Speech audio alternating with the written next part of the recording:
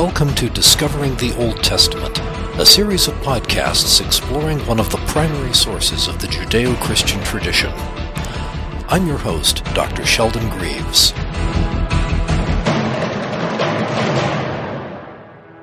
Welcome to episode 26 of Discovering the Old Testament. This week we are going to look at the negative fallout from the reign of King Solomon and his son and successor, King Rehoboam. Last time we discussed the glories of King Solomon, many of which came with a very large price tag, literally and figuratively. Like many successful kings of that age, Solomon engaged in a very ambitious program of building projects apart from the temple. All that costs money and lots of it, which Solomon raised through heavy taxation. It also demanded a sizable labor force, which included Israelites pressed into service as part of forced labor gangs. Solomon also had built and maintained a large military force. Although they did not see a lot of action, their presence helped keep in line some smaller kingdoms conquered by Solomon's father, David. Solomon's worship and support for foreign deities didn't help his image much either with the home crowd. After Solomon died, his son Rehoboam took the throne, and pretty much right away things started to go downhill.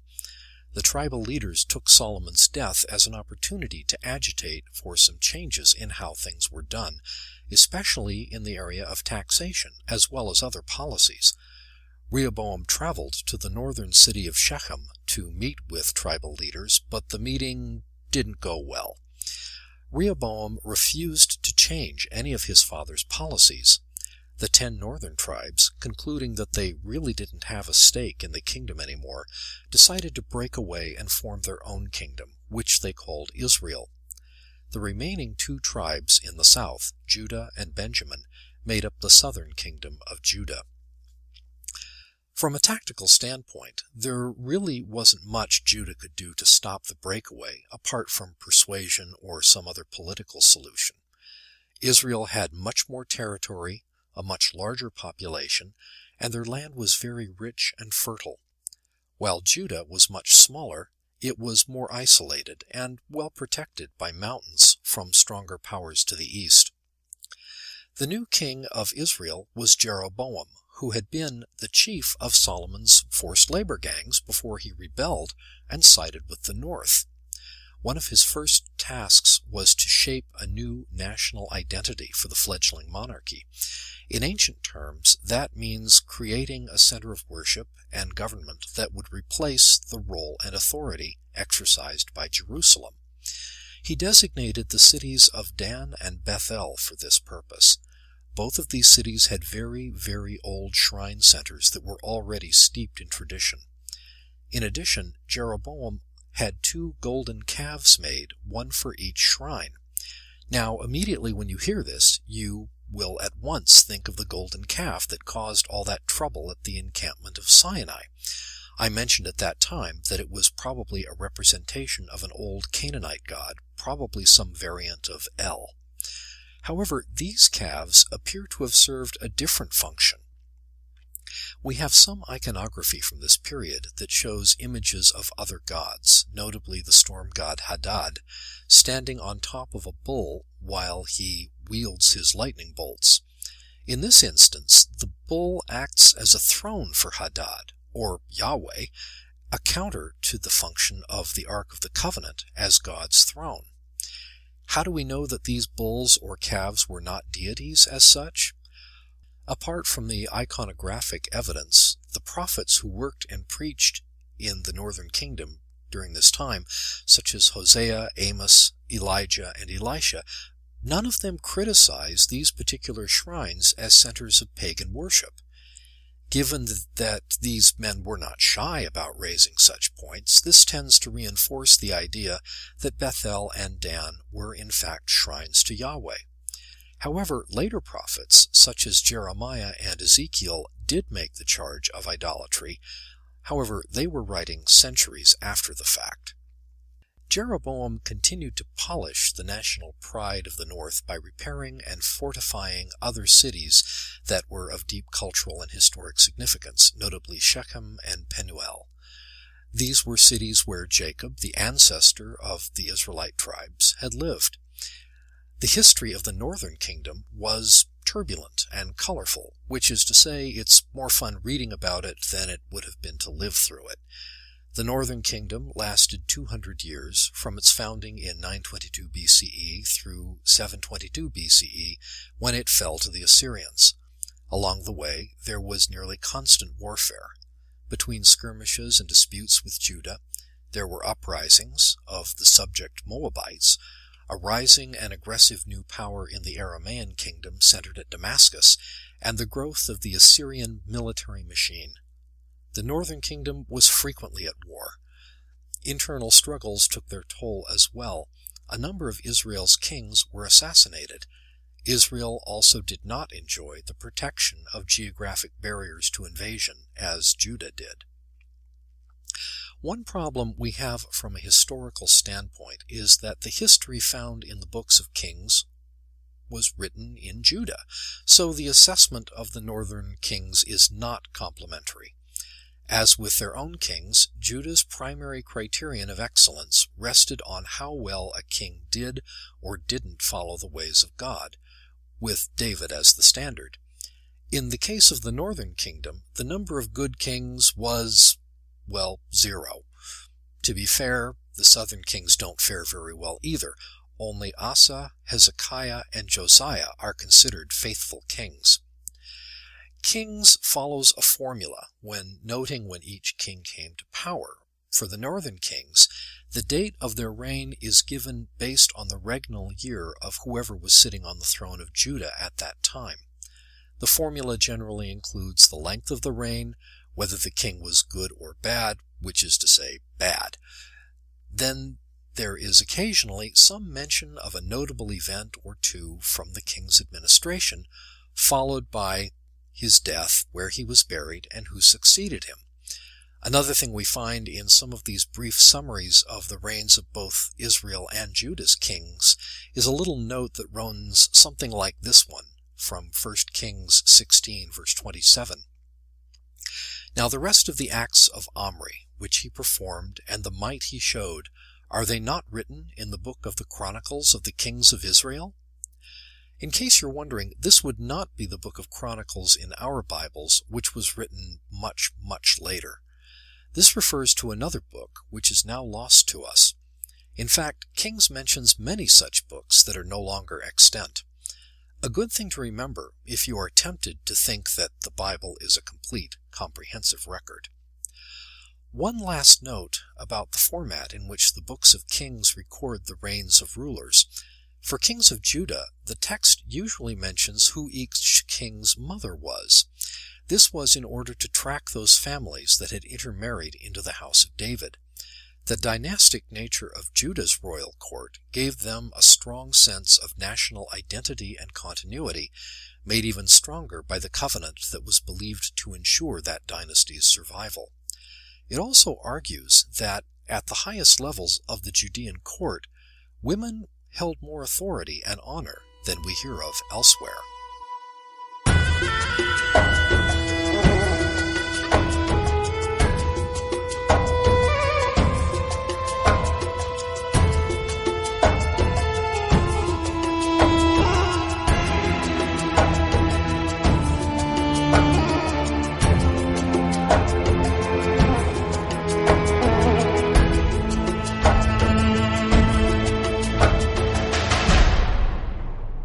Just as David is the gold standard of righteousness for Judah's kings, the author of Kings has a negative standard of behavior for the northern kings, which is Jeroboam, the very first king of Israel.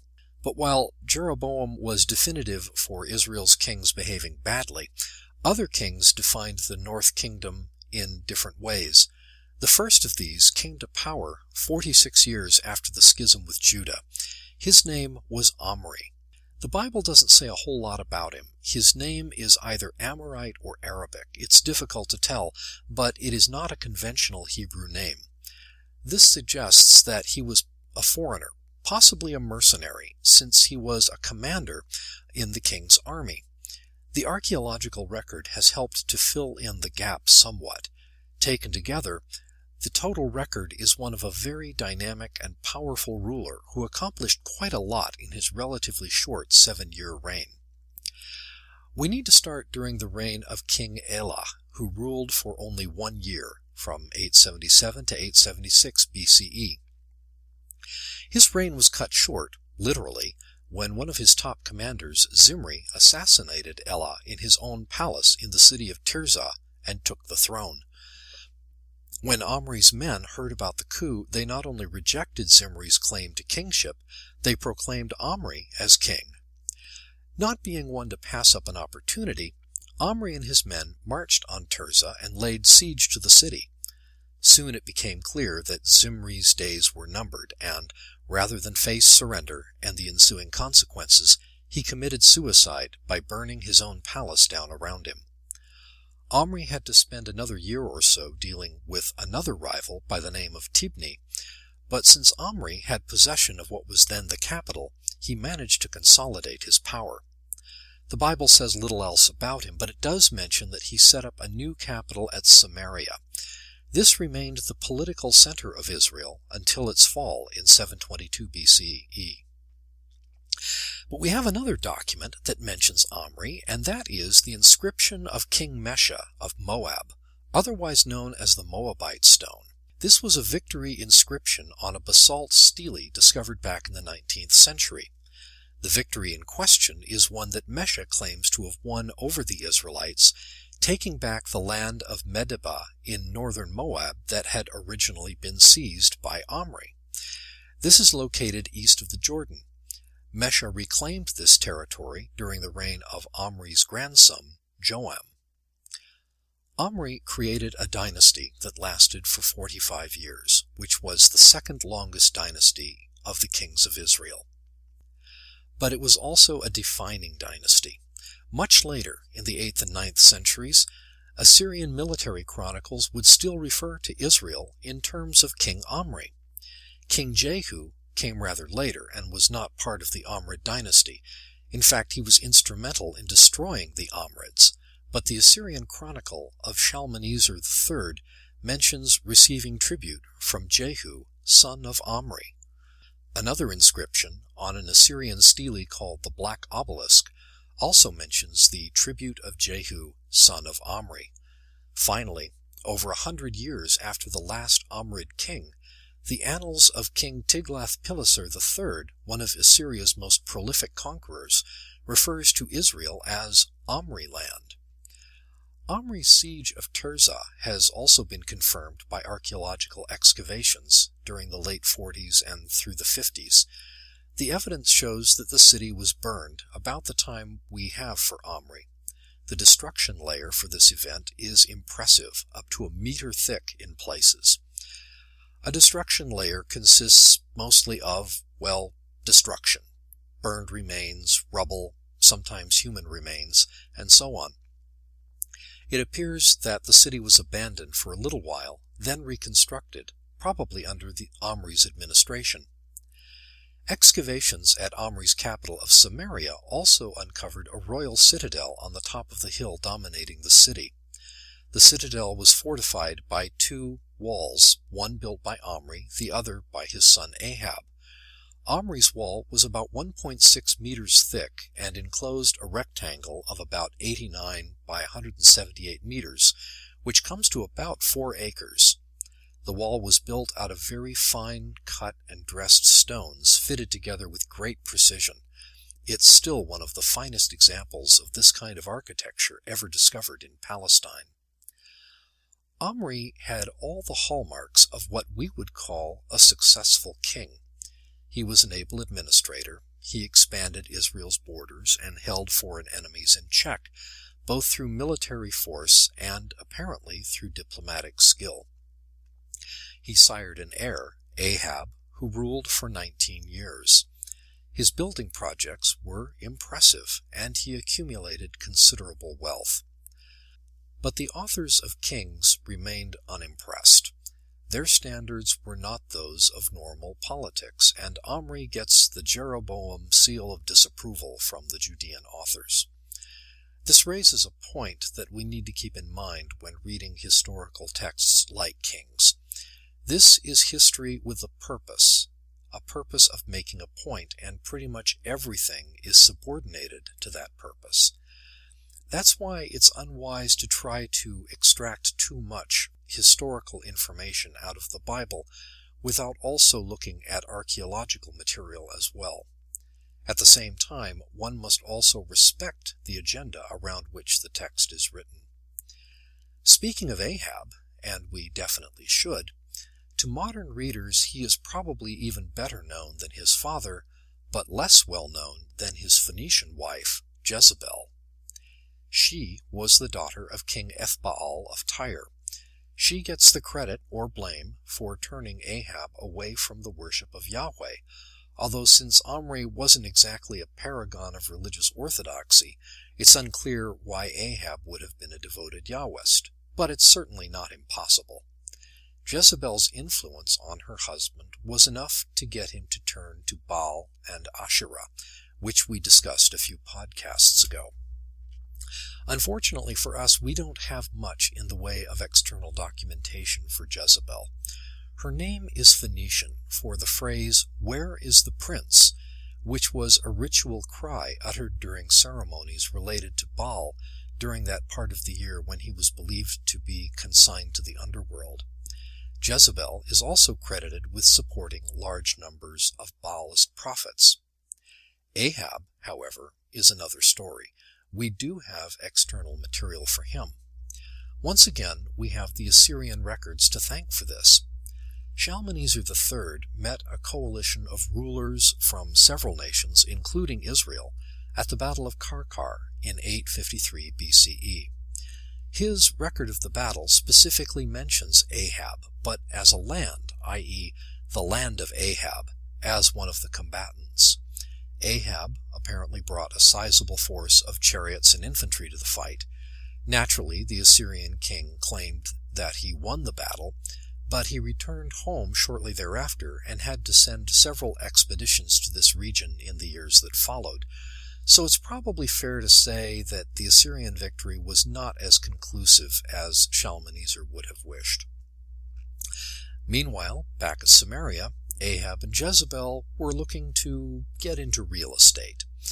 This story appears in 1 Kings 21, in which Ahab wanted to purchase the vineyard of Naboth, either outright for cash or in trade for a better one. Naboth refused, which makes sense since it was a family inheritance and Naboth simply didn't want to let go of it. Ahab was not pleased by this, so Jezebel took matters into her own hands and concocted evidence that Naboth was guilty of blasphemy, for which the town authorities had him stoned to death. At this point, Ahab was free to take the vineyard, which he did. This act of murder, for the sake of grabbing another man's property, was considered cause for the eradication of Ahab's line. It was also sufficient to attract the attention of one of the most dynamic prophetic figures in the Old Testament, Elijah the Tishbite. We'll talk more about him and his story next time.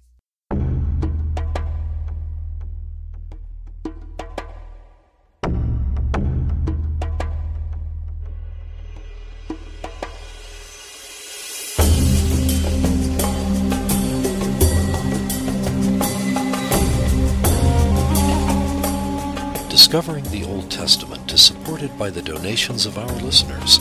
To make a donation, visit our website at lafkospress.com. That's LAFKOS press.com. Discovering the Old Testament is a production of Lafkos Press of San Jose, California. Join us again next time as we continue our journey through the mysterious and exotic world of the Old Testament.